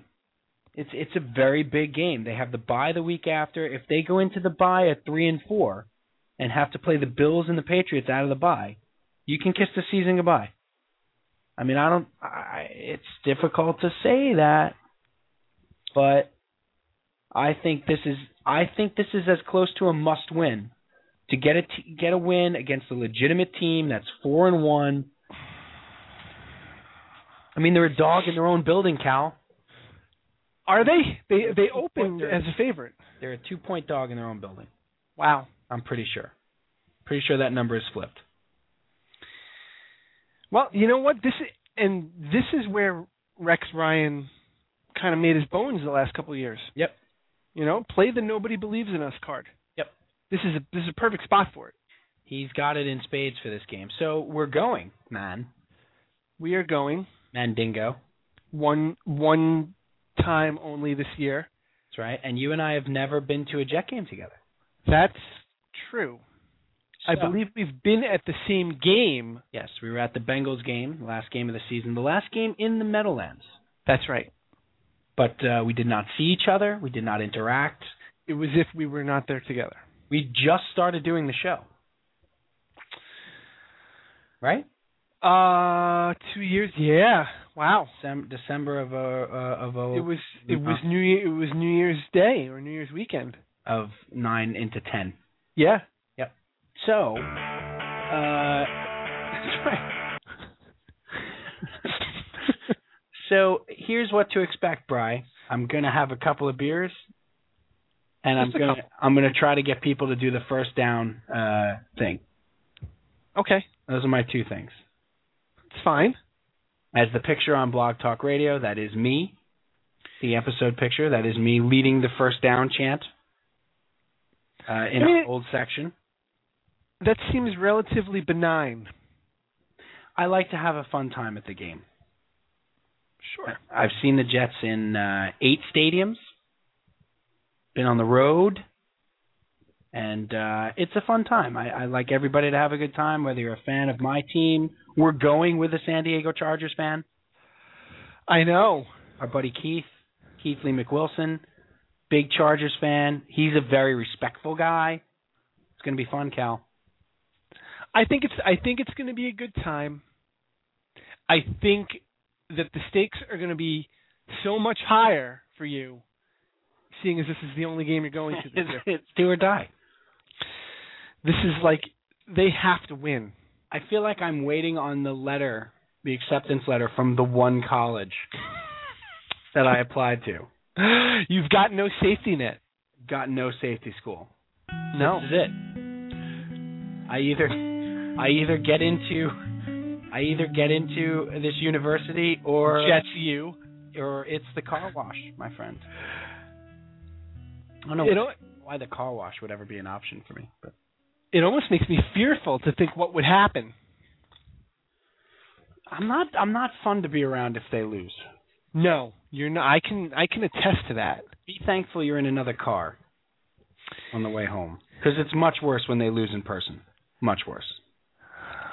I've only been there when they've lost on TV, but yeah, it's much worse. All right, seen some bad ones. Enough of it. Did you get the message about what you're supposed to bring, by the way? Yeah, I'm not happy about that. Well, let's talk about it. We can change that. Let's change it right now. I feel like I could call an audible on this.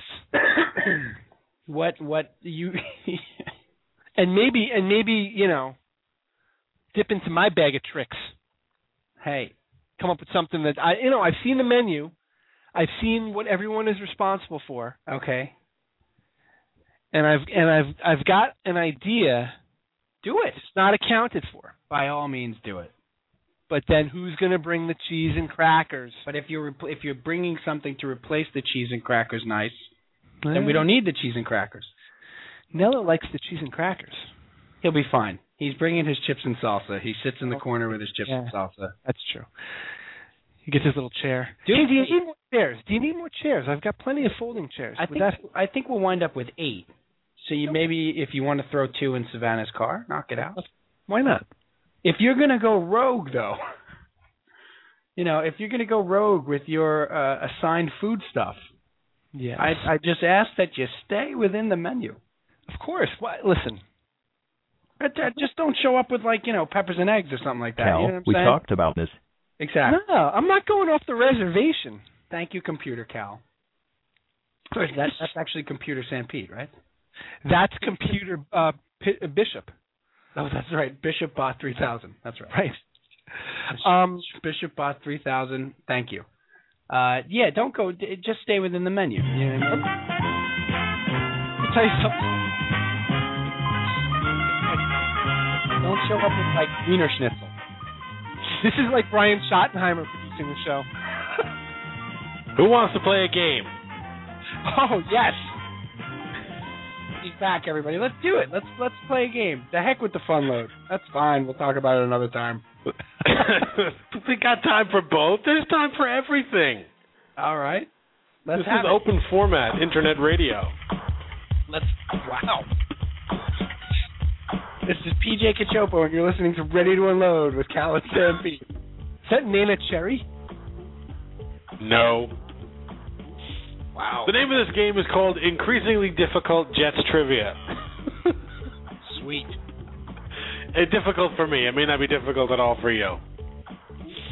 Just call out the answers, and we'll see who's smarter by the end. The answer is Matt Snell. Game over. He's good. Question number 1. Who was the Jets' first 1,000-yard rusher? Oh, Cal, I'm going to say John Riggins. You would be correct. Thank you. John Riggins. With the Mohawk. Out of the University of Kansas. So enough of that. That was 1975. Question number 2. PJ's been drinking. I will fight you. That's question 1980. Richard Todd sets the record for the most completed passes with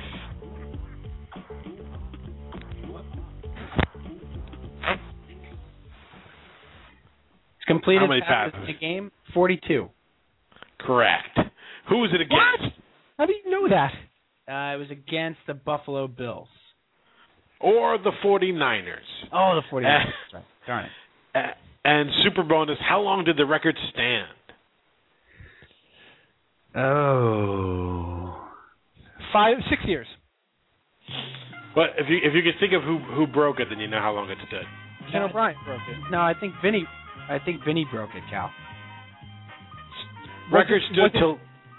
Oh, God. No, I was going to say, wasn't Ken O'Brien in that Dolphin game? No. It was Drew Bledsoe who threw 45 versus the Vikings. Oh, it's the NFL record, Cal. Oh, okay. That was the NFL record. That's right. Oh, I'm sorry. Yes, not the Jets record. I'm sorry. Right, that was the NFL record that Todd had. 42 passes he completed. That's a big day. That's not... True or false? 4. The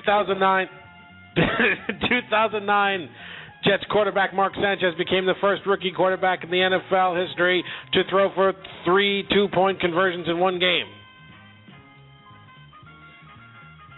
False? Why is that the silliest question I've ever heard? I think it's true. Because, I'm trying to make them obscure here. That's obscure. Congratulations. It's false. But he threw 2. He did. In a 29-15 win over the Indianapolis Colts, 1 to Dustin Keller, 1 to Braylon Edwards. Nice.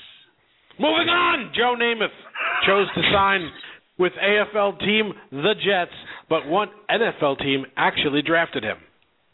The Cardinals. Very good. Oh, my God. You got to read that biography. Got to read that biography. Cal, have you read the Namath? I have not. The Namath biography by Mark Kriegel. Actually, you know what? Scoot is, Scoot, who works for FoxSports.com, is buddies with Kriegel, and Kriegel's writing a lot for Fox Sports now, FoxSports.com, and I just started following Kriegel on Twitter and stuff. That book is the best biography I've ever read. Really? Sports biography. Wow. It's not just a must-read for a football fan, just like that Mets book. But no, really, it is an amazing. Namath was an amazing figure at the time in the '60s and the creation of the NFL and Sonny Werblin and how the Maras wouldn't even say Joe Namath's name because the Jets wound up getting him because the Giants wanted him, and he was the natural. He was.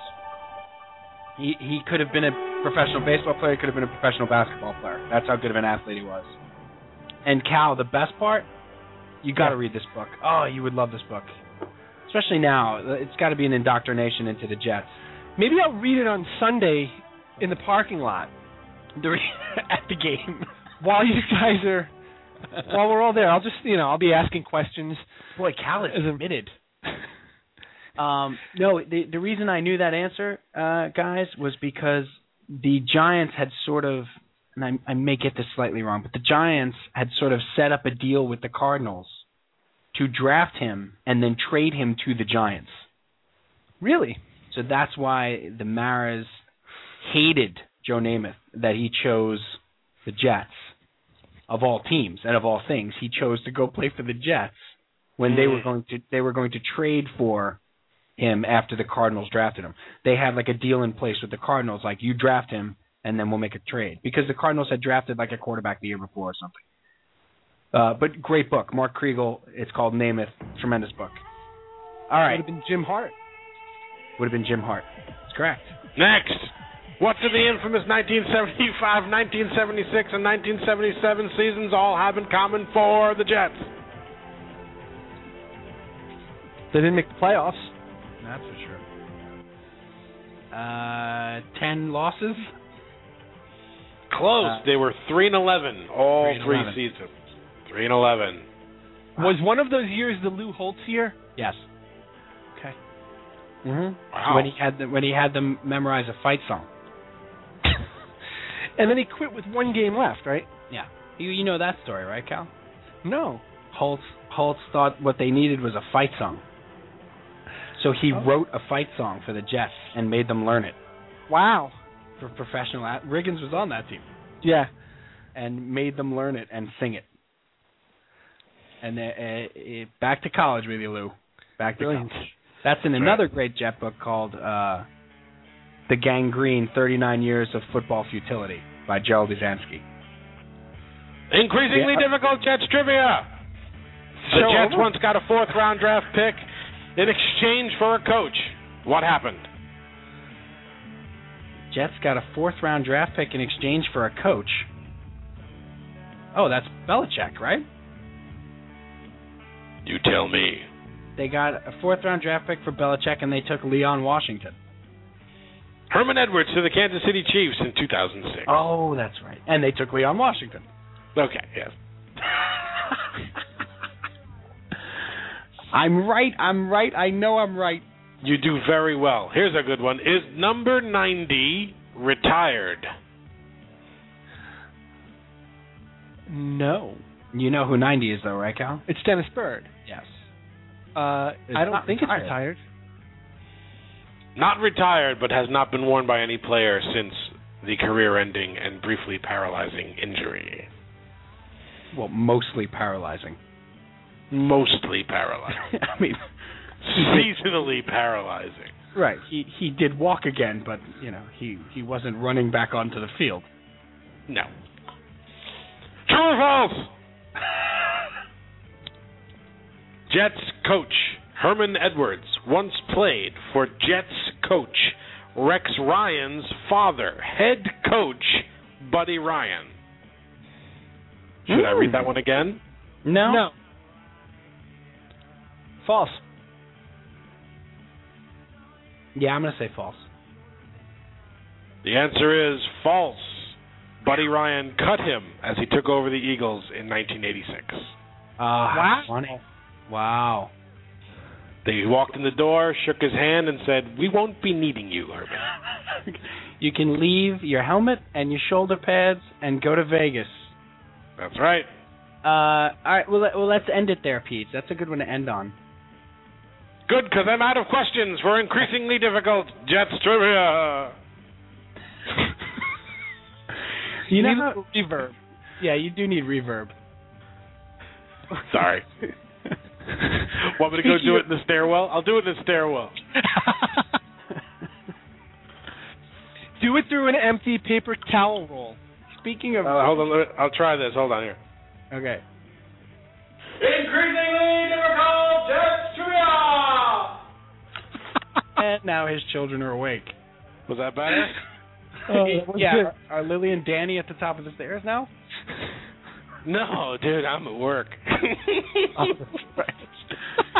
Speaking of reverb, I got to tell you guys this, and then we probably should go. But so it was like 2 weeks ago at work or whatever, and somebody was playing like awful '80s music towards the end of the day on a Friday or whatever on their speakers, and our work is set up like a bullpen, so nobody has offices. Everything is sort of out in the open, and Electric Avenue comes on. And you know, Pete, remember I told you my buddy Jay that I work with has the guy from the Yayas. He has a studio and stuff. So we're listening to it. We're sort of cracking up and just goofing on it or whatever. And he's like, "Oh my God, holy reverb!" Like, did somebody show up at the door and was like, "Yeah, I got that reverb you guys ordered." Somebody show up at the door of the studio and be like, "You guys ordered a ton of reverb?" Yeah, I got it. Yeah. Down in the street that is violent. You guys ordered reverb? Anyway, well, good trivia, Peach. I don't think we're going to have time to talk about our fun load topic, Cal. No. But we can touch on it. We can touch on it real quick. And what it was. Did I ruin Christmas? I ruined Christmas again, didn't I? Christmas? No, you didn't ruin. No, you didn't. No. You're good. That was fun. That was fun times. The rough part is we're going to have to play the outro music again at about 7 minutes. I'm on top of it. Time for a fun load, baby. Time for a fun load, baby. Time for a fun load. How much reverb did you use on this?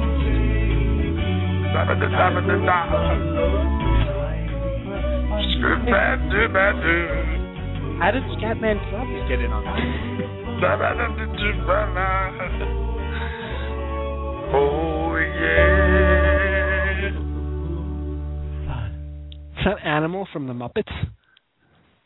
That was my Louis Armstrong. Louis Armstrong. Yes, it's time for the RTU Fun Load, brought to you by FFadvisors.com. Go to FFadvisors.com for all your fantasy football needs. Fantasy football tracking needs. Dave Rutley and the boys do a great job. FFadvisors.com. Now, the Fun Load. No, what I wanted to discuss is the revelations that Doc Gooden came out with on E60 last night, which, of course, were broken, 7 months ago on WFAN and 8 years ago in the great book, The Bad Guys Won by Jeff Pearlman.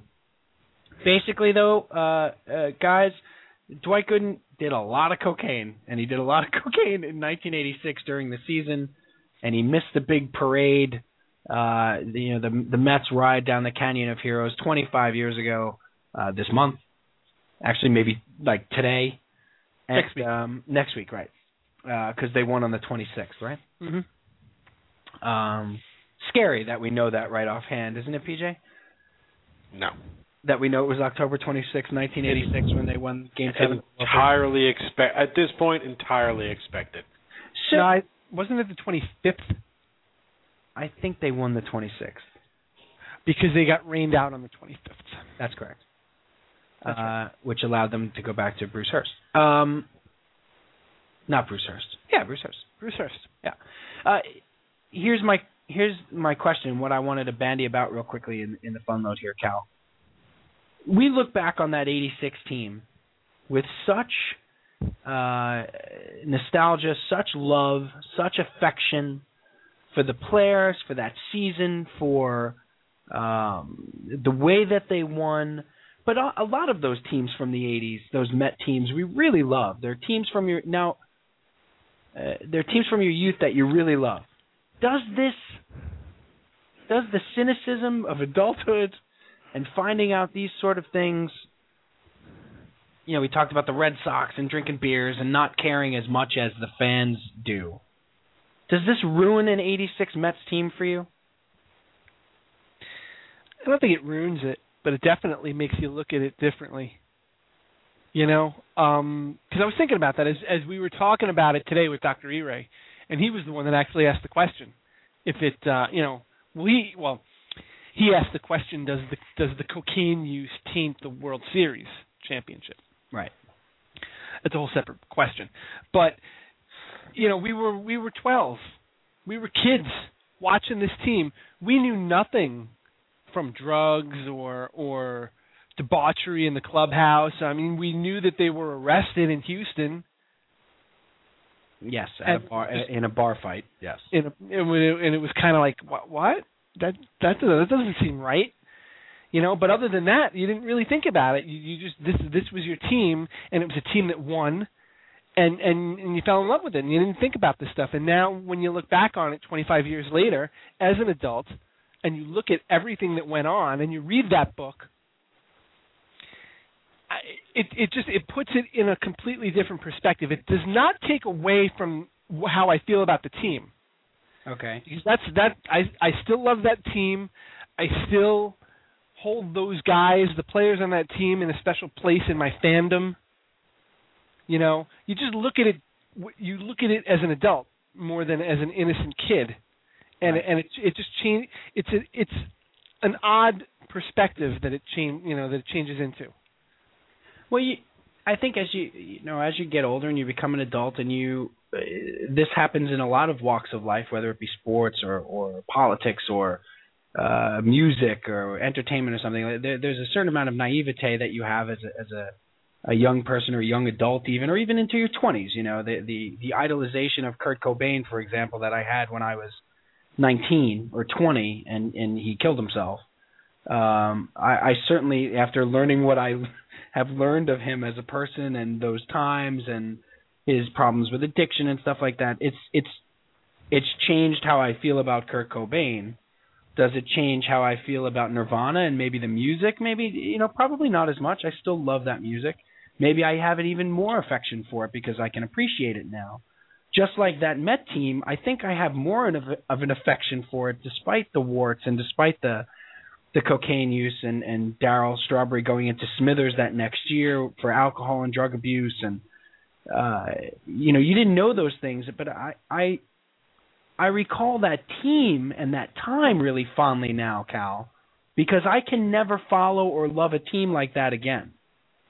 I just can't. I'm 37 years old. Most of the players are younger than me. I can love a team. I can sure like them. You know what I mean? I mean, that 06 team with the Mets, I really liked quite a bit.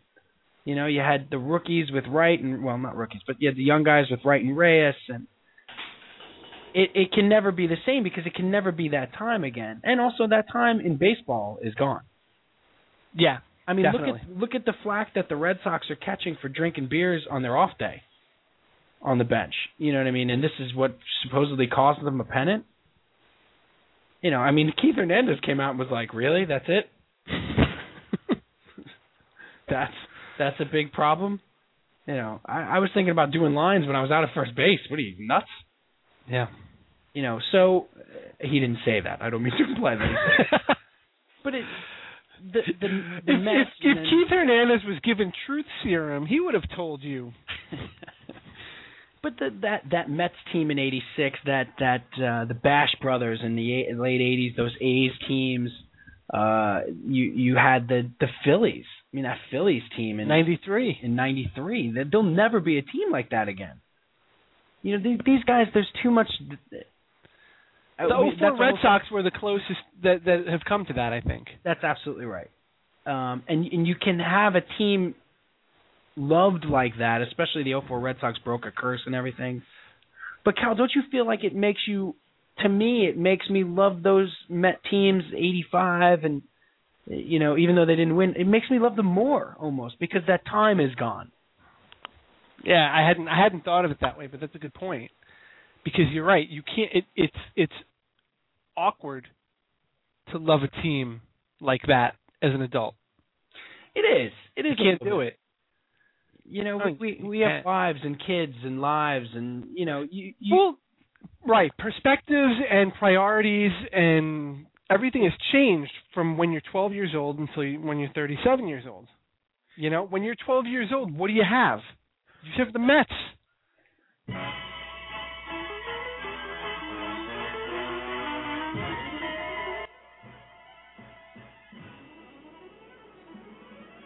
Right. You have space-age cartoon characters. I think what PJ's trying to say there is that he thought when he was 12 that by this time we'd all have cars and jetpacks and we'd be the Jetsons. And we'd be walking on moving sidewalks. Correct. I'm nostalgic for the Jetsons. Correct. I mean, if I found out that George Jetson was a meth addict, okay, so be it. You guys were collecting baseball cards. I was collecting rooms full of VHS tapes of cartoons. Wow. And so if you found out that Hanna or Barbera were like huge cokeheads, would that taint your feelings about your cartoons? If one watches enough Hanna-Barbera cartoons, you start to accept that there was probably some drinking, possibly some absinthe, maybe some marijuana. You just kind of take it as it is. Right. Okay, fair enough. Well, look, I think that these Gooden revelations, and they're not revelations, ESPN 360 or 60 or whatever the hell it was. This was in a book 8 years ago, and it was well-covered ground. I'm sorry, Cal. I have to rip them for that because I hate when they break their own patent themselves on the back for something that's, every Met fan knows that. Every Met fan. Yep. But you know what? A lot of non-Met fans haven't heard the story. Yeah. And now they're gonna think ESPN broke the story, but they didn't. But I feel like, if anything, it makes me sad because we watched guys like Gooden and Strawberry literally could have been great, and sort of have their careers derailed by drugs. But I love those teams. I can never love a team like that again. Now, I still have losses that hurt, though, with the teams that I love. I think that's where you are more now as an adult. Absolutely. I mean, it's, the rooting for the laundry, right? Like, well, that 06 loss hurt more than any, you put it right up there with all of the losses that you've had in your sports lifetime. Oh, easy. And that might be number one for me because I was there. Right. It might be number one. And I was an adult. That was the closest I had gotten to. They went to the World Series in 2000, but I didn't think they were going to win. And I was an adult. I was invested in that team. I went to a lot of games that year. Right. And that loss hurt. That's got to be number one for me. Although that Jet loss last year to the Steelers is close. Worse than the Colts loss. Much worse than the Colts loss. I thought they were going to lose to the Colts. Worse than the Broncos loss. Oh, that's close. That's close. That's tough. That's a tough one. Again, these are all losses you experience as an adult. Right. Nothing up until then crushed me more than losing in '88 in Game 7 with the Mets. Crushed. Yeah, that was I couldn't put that together in my head. Right. As a 14-year-old. We were not capable of that. No. Well, we got to wrap it up, buddy. Okay. We'd like to thank PJ, the Bishop. Hey, Peach, final unload, buddy? Next week I shall return with more reverb. Fantastic. Cal, final unload. Final unload. Congratulations to the Rangers. We'll pull out a 2-1 win in the 9th inning to even the series at 1 and go back to Texas. Nice. And my final unload is I'd like to wish a happy birthday to my favorite Met of all time, Mr. Keith Hernandez. Speaking of happy birthday, Mex turns 58 today. And I love you, Keith. We'll be back next week. We'll talk all about the Jet game that we're going to, see if they salvage the season. Also, the Giants come off bye and play the Dolphins. Talk more about the World Series, and I think we might have Jay Linder. Yes, Jay Linder next week will join us to talk about the NBA lockout and his favorite album re-releases. Till next week, Brian, Steve, PJ. Thanks, everybody. Have a good night. Judy was boring. Hello. Then Judy discovered ChumbaCasino.com. It's my little escape. Now Judy's the life of the party. Oh, baby, mama's bringing home the bacon. Whoa, take it easy, Judy. The Chumba life is for everybody. So go to ChumbaCasino.com and play over 100 casino-style games. Join today and play for free for your chance to redeem some serious prizes. ChumbaCasino.com. No purchase necessary. Void where prohibited by law. 18+ terms and conditions apply. See website for details.